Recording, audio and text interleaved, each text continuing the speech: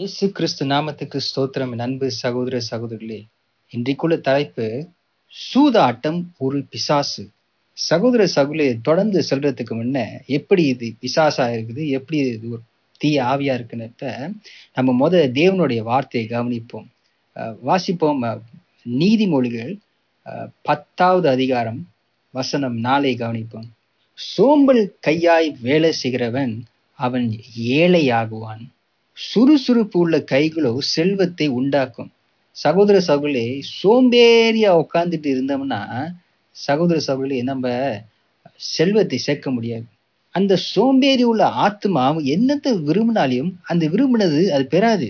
அடுத்தது வசனம் பார்ப்போம். இது நீதிமொழிகள் அதிகாரம் 13 வசனம் 11. வஞ்சனையா தேடின பொருள்கள் அது குறைந்து போகும். எப்படின்னா சீக்கிரமா ஏதாவது பணத்தை சேர்க்கணும்னு சொல்லி நினைச்சுன்னா அது குறைஞ்சு போயிடும்.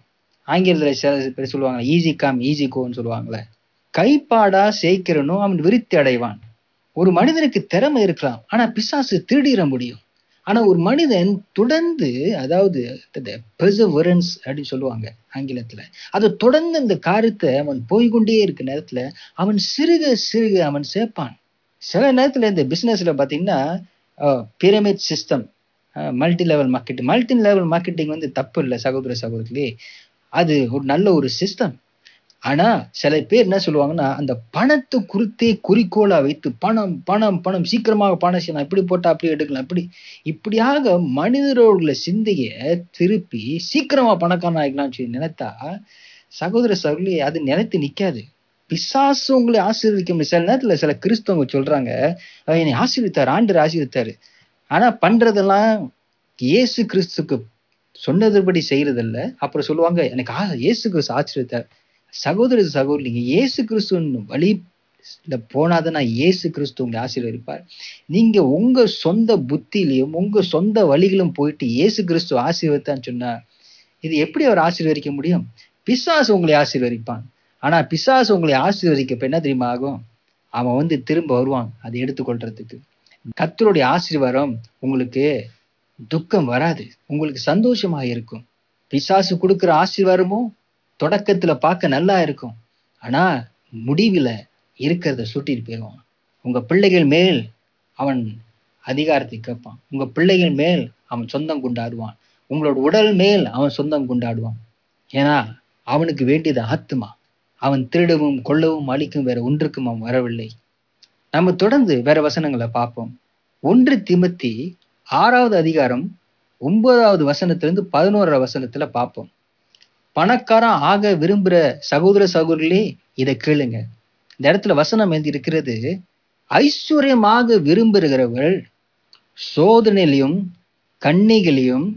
கண்ணிகள்னா ட்ராப், மனுஷர்களை கேட்டிலையும் அழிவிலையும் அமிழ்த்திட மதிகேடும் சேதனமுமான பலவித இச்சலிலும் அவங்க விழுகிறாங்க. பண ஆசை எல்லா தீங்குக்கும் வேறா இருக்கின்றது. சிலர் அதை இச்சித்து விசுவாசத்தை விட்டு வழுவி இயேசு கிறிஸ்து விட்டு போயிட்டாங்க. அநேக வேதனைகளாக தங்களை உருவை குத்தி கொண்டிருக்கிறார்கள். பவுல் தீமோத்தேயுவிடம் சொல்லுகின்றார், நீனோ தேவனுடைய மனுஷனே. பவுல் இந்த இடத்துல தீமோத்தேயு நீனோ என்று சொல்லப்ப, தேவனுடைய மனுஷனேன்னு சொல்லப்ப அது பெண்களையும் சேர்த்து தான். ஏன்னா உங்களுக்குள்ள, பெண்களை மத்தியில் நான் பேசுறேன், உங்களுக்குள்ள கொடுக்கப்பட்ட ஆவி அது ஆண் பாலாயிருக்கின்றது. பவுல் தொடர்ந்து சொல்கிறார் தீமோத்தேயுட்ட, இவைகளை விட்டு ஓடுன்றாரு. ஓடி நீதியையும் தேவ பக்தியையும் விசுவாசத்தையும் அன்பையையும் பொறுமையையும் சாந்த குணத்தையும் அடையும்படி நாடு என்று சொல்லி பவுல் தீமோத்தேயுட்ட அவர் சொல்லுகின்றார். ஆகையால் சகோதர சகோதரிகளே, நான் பணக்காரனாக போறேன், நான் பணக்காரன் ஆக போறேன், நான் பணம் பணம் பணம் பணம்னு சொல்லி அலைந்தீங்கன்னா நீங்க உங்களையே கேட்டில கொண்டு போய், மூடத்தனத்துல கொண்டு போய் உங்களே தன்னைத்தானே உருவ குத்தி கொள்ளுவீங்க. உங்களுக்கு நிம்மதி இருக்காது, சமாதானம் இருக்காது. ஏன்னா பணம் பணம் பணம்னு ஓடுறது. சகோதர சகோதரி, அப்ப என்ன செய்ய நீங்க கேட்பீங்க, அப்ப நான் பணம் வேணாமா, பணம் இல்லாம எப்படி வாழ்றதுன்னு சொல்லி கூட நீங்க கேட்பீங்க. சகோதர சகோதரிகளே, பணம் தேவை. வசனம் சொல்லுது, பணத்து மேல் உள்ள ஆசைத்தான் சகல தீங்குக்கும் வேறாக இருக்குன்னு சொல்லி. பணம் அது கெட்டது அல்ல. பணம் ஒரு நியூட்ரல்ல இருக்கின்றது. அந்த பணத்தை வச்சு நன்மை செய்யலாம், அந்த பணத்தை வச்சு தீமை செய்யலாம். அந்த பணம் ஒண்ணும் இல்லை, அது மேலுள்ள ஆசையை தான் உங்களுக்கு அநேக பிரச்சனை கொண்டு வரும். அதனால என்ன செய்கின்றது? பணம் தேடுறது இல்லையா? பணம் தேடுது ஆகணும், நீங்க வேலை செஞ்சு ஆகணும். வசனம் சொல்லுகின்றது, இன்றைய சோம்பேறியா இருக்கிறவன் அவன் சும்மா இருக்கக்கூட, அவன் போய் வேலை செய்யணும்னு சொல்லி, தன் கையால் அவன் வேலை செய்யணும்னு சொல்லி, அந்த கையால் வேலை செஞ்சு தன் சொந்த வேலையை, அவனுக்கு உள்ள தேவைகளை சந்தித்து பின்பு பிறருக்கு ஆசீர்வாதமாக இருக்க வேண்டும். சகோதர சகோதரியே, இந்த சூத ஆட்டம் அநேக குடும்பத்தை பிரச்சனை கொண்டு வந்து விட்டுருக்குது. கெந்திங் ஐலண்ட், இந்த கெந்திங் ஐலண்ட் என்னன்னா, இந்த தேசத்துல இந்த மலேசியா தேசத்துல பாத்தீங்கன்னா, இந்த கேசினோ லைசன்ஸ் அந்த கெந்திங் ஐலண்டுக்கு ஒரு இடத்துல தான் கொடுக்கப்பட்டிருக்கிறது. அதனால அநேக பேர் அந்த இடத்துல போயிட்டு அந்த சூதாட்டத்துக்கு போவாங்க. அந்த சூதாட்டத்தின் ஆவி அவங்கள பிடித்ததுனால அவங்க உள்ளுக்கு என்ன தெரியுமா நினைக்கிறாங்க, நான் எப்படியாவது ஜெயிச்சிருவேன் சொல்லிட்டு அவங்க பணத்தை எடுத்துட்டு கொண்டு போய் அந்த இடத்துல விளாண்டு, அப்படி அவங்க தோத்து அநேக பேர் தற்கொலையில செய்திருக்காங்க. சில பேர் என்ன வச்சிருக்காங்க, அடமானம் வச்சிருக்காங்க, வீடு அடமானம் வச்சிருக்காங்க, காடி அடமானம் வச்சிருக்காங்க. இன்னும் போனா சொல்றதுக்கு இதா இருக்குன்றது, மனைவி கூட அடமானம் வைப்பாங்க. சகோதர சகோதரிகளே, இந்த சூது ஆட்டம் என்றது அது ஒரு ஆவி. அந்த பொல்லாத ஆவி ஒரு மனுஷனை பிடிச்சா அது என்னென்னவோ செய்ய பார்க்கும். சூதாட்டம் என்றது இந்த பணம் மட்டுமல்ல. இந்த காலகட்டத்தில் நீங்க பார்த்தீங்கன்னா, இந்த எக்ஸ்ட்ரீம் ஸ்பாட் அப்படின்னு சொல்லிட்டு இந்த மோட்டார் வண்டி எடுத்துட்டு போயிட்டு ஒரு ரோதையில ஓடுறது பாத்தீங்களா, சூப்பர்மேன் மாதிரி ஹைவேல பார்த்த போடுறாங்க. இதெல்லாம் ஒரு சூதாட்டம். எதுல சூதாடுறாங்க? அங்க பணத்தை சூதாடுறாங்க, இங்க உயிரை சூதாடுறாங்க. சில பேர் பாத்தீங்கன்னா பாருங்க, யூடியூப்ல பார்த்தா அந்த என்ன செய்யறான்னா, அந்த ஒரு உயர்ந்த ஒரு கட்டடத்துல ஏறி போய் அந்த கட்டடத்தின் ஓரத்துல நின்று அந்த இடத்துல குட்டி கண்ணாடிக்கிறான். என்னது? தன்னுடைய உயிரையே அந்த இடத்துல அடமான வைத்து அந்த தன் உயிரை அந்த இடத்துல ஒரு சூதாடுறான். அதனால நீங்க நினைக்காதீங்க, ஏதோ நான் நம்பலாம் எடுக்க மாட்டேன். ஆனா நல்லா செக் பண்ணி பாருங்க உங்க வாழ்க்கையில என்ன நடக்குது. சில பேர் இல்ல நான் அந்த எக்ஸ்ட்ரீம் ஸ்பாட்டும் செய்ய மாட்டேன், நம்பரும் எடுக்க மாட்டேன், ஆனா இந்த பொண்ணை நான் கல்யாணம் பண்ணா என் வாழ்க்கை நல்லா இருக்குன்னு சொல்லிட்டு வாழ்க்கையின் எதிர்காலத்தை வைத்து சூதாடுறாங்க. சகோதர சகோதரிகளே, இந்த பொல்லாத ஆவி அது வித்தியாசமான கோணத்துல ஒரு மனிதனை பிடிக்க முடியும். ஏன்னா அந்த ஆவி என்ன செய்யுதுன்னா பாக்குது, உங்களுக்கு என்ன ஆசை, என்னத்தை கிடைக்க நினைக்கிறீங்க, எதை எப்படி அடமான வைக்க பாக்குறீங்க, எப்படி உங்க வாழ்க்கைய நீங்க சூதாட நினைக்கிறீங்கன்னு சொல்லி அது பார்த்து இந்த அநேக வித்தியாசமான கோணத்துல இந்த பொல்லாதாவி பிடிக்க வருகின்றது. ஆண்டவர் பாருங்க, அவருடைய சாயலாக நம்மளை உண்டாக்கி இருக்கிறார். நீங்க தொடர்ந்து இந்த மாதிரி காரியத்தை செய்தீங்கன்னா உங்களை பார்த்து ஆண்டவர் சொல்கிறார், நீ ஒரு மடையன்ற, நீங்க ஒரு மதிகேடன் என்று சொல்லி இயேசு கிறிஸ்து சொல்கின்றார். இந்த காரியத்தை நீங்க தொடர்ந்து செஞ்சீங்கன்னா மனம் திரும்புங்க. ஆண்டவர் இயேசு கிறிஸ்து சொல்கிறார், முதல் தேவனுடைய ராஜ்யத்தையும் அவருடைய நீதியும் தேடு, பின்பு இதெல்லாம் உங்களுக்கு கூட கொடுக்கப்படும். நீங்க ஒருபோதும் குறைவடைய போவதில்லை. உங்களுக்கு தேவைக்கு மேலாகவே அவர் கொடுத்து நன்மையான வேலை செய்யறது உங்களை அவர் ஆசீர்வதித்திருப்பார். சகோதர சகோதரி, ஆண்டவர் இயேசு கிறிஸ்து அவர் இரக்கமும் உருக்கமும் உள்ளவர். அவர் நம்மேல் இரக்கமும் உருக்கமும் உள்ளதுனால அவர் நம்ம என்ன செய்யறாருன்னா, நம்மளை அவர் ஆசீர்வதிக்கிறதுக்கு அவர் விருப்பப்படுகின்றார். அவர் நம்மளை ஆசீர்வதிக்கிறது அவருடைய விருப்பம். ஆனா நான் ஆசீர்வாதம் என்று சொல்லப்ப கூட நிறைய பேர் இன்னைக்கு நினைக்கிறாங்க, பணம் பணம் பணம் ஒரு ஒரு காரியம், அது ஒரு பெரிய ஆசீர்வாதத்தின் மத்தியில ஒரு காரியம், ஒரு பாகம். ஆனா ஒரு குடும்பம் உங்களுக்கு இருக்கிறது ஒரு ஆசீர்வாதம், ஒரு நல்ல குடும்பம், உங்களோட பிள்ளைகள், சமாதானம், நீதி, சந்தோஷம், இதெல்லாம் விலை மதிக்க முடியாத ஒரு காரியம். இயேசு கிறிஸ்து உங்களை ஆசீர்வதிக்கிறார்.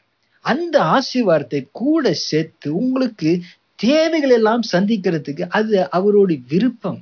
இந்த பண ஆசத்தின் மத்தியில போனீங்கன்னா அநேக இச்சை உள்ளுக்கு விழுகுவீங்க. சகோதர சகோதரிகளே, இந்த பொல்லாத ஆவியை இயேசு கிறிஸ்து நாமத்தை நம்ம விரட்டி அடிக்க முடியும்.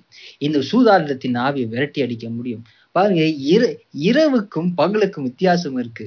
அதான் தேவனுடைய வார்த்தை சொல்லுது, வெளிச்சத்துக்கு இருள என்ன வேலை என்று சொல்லிட்டு, வேலை இல்லை. வெளிச்சம் வேற, இருள் வேற. அது ரெண்டும் சேராது.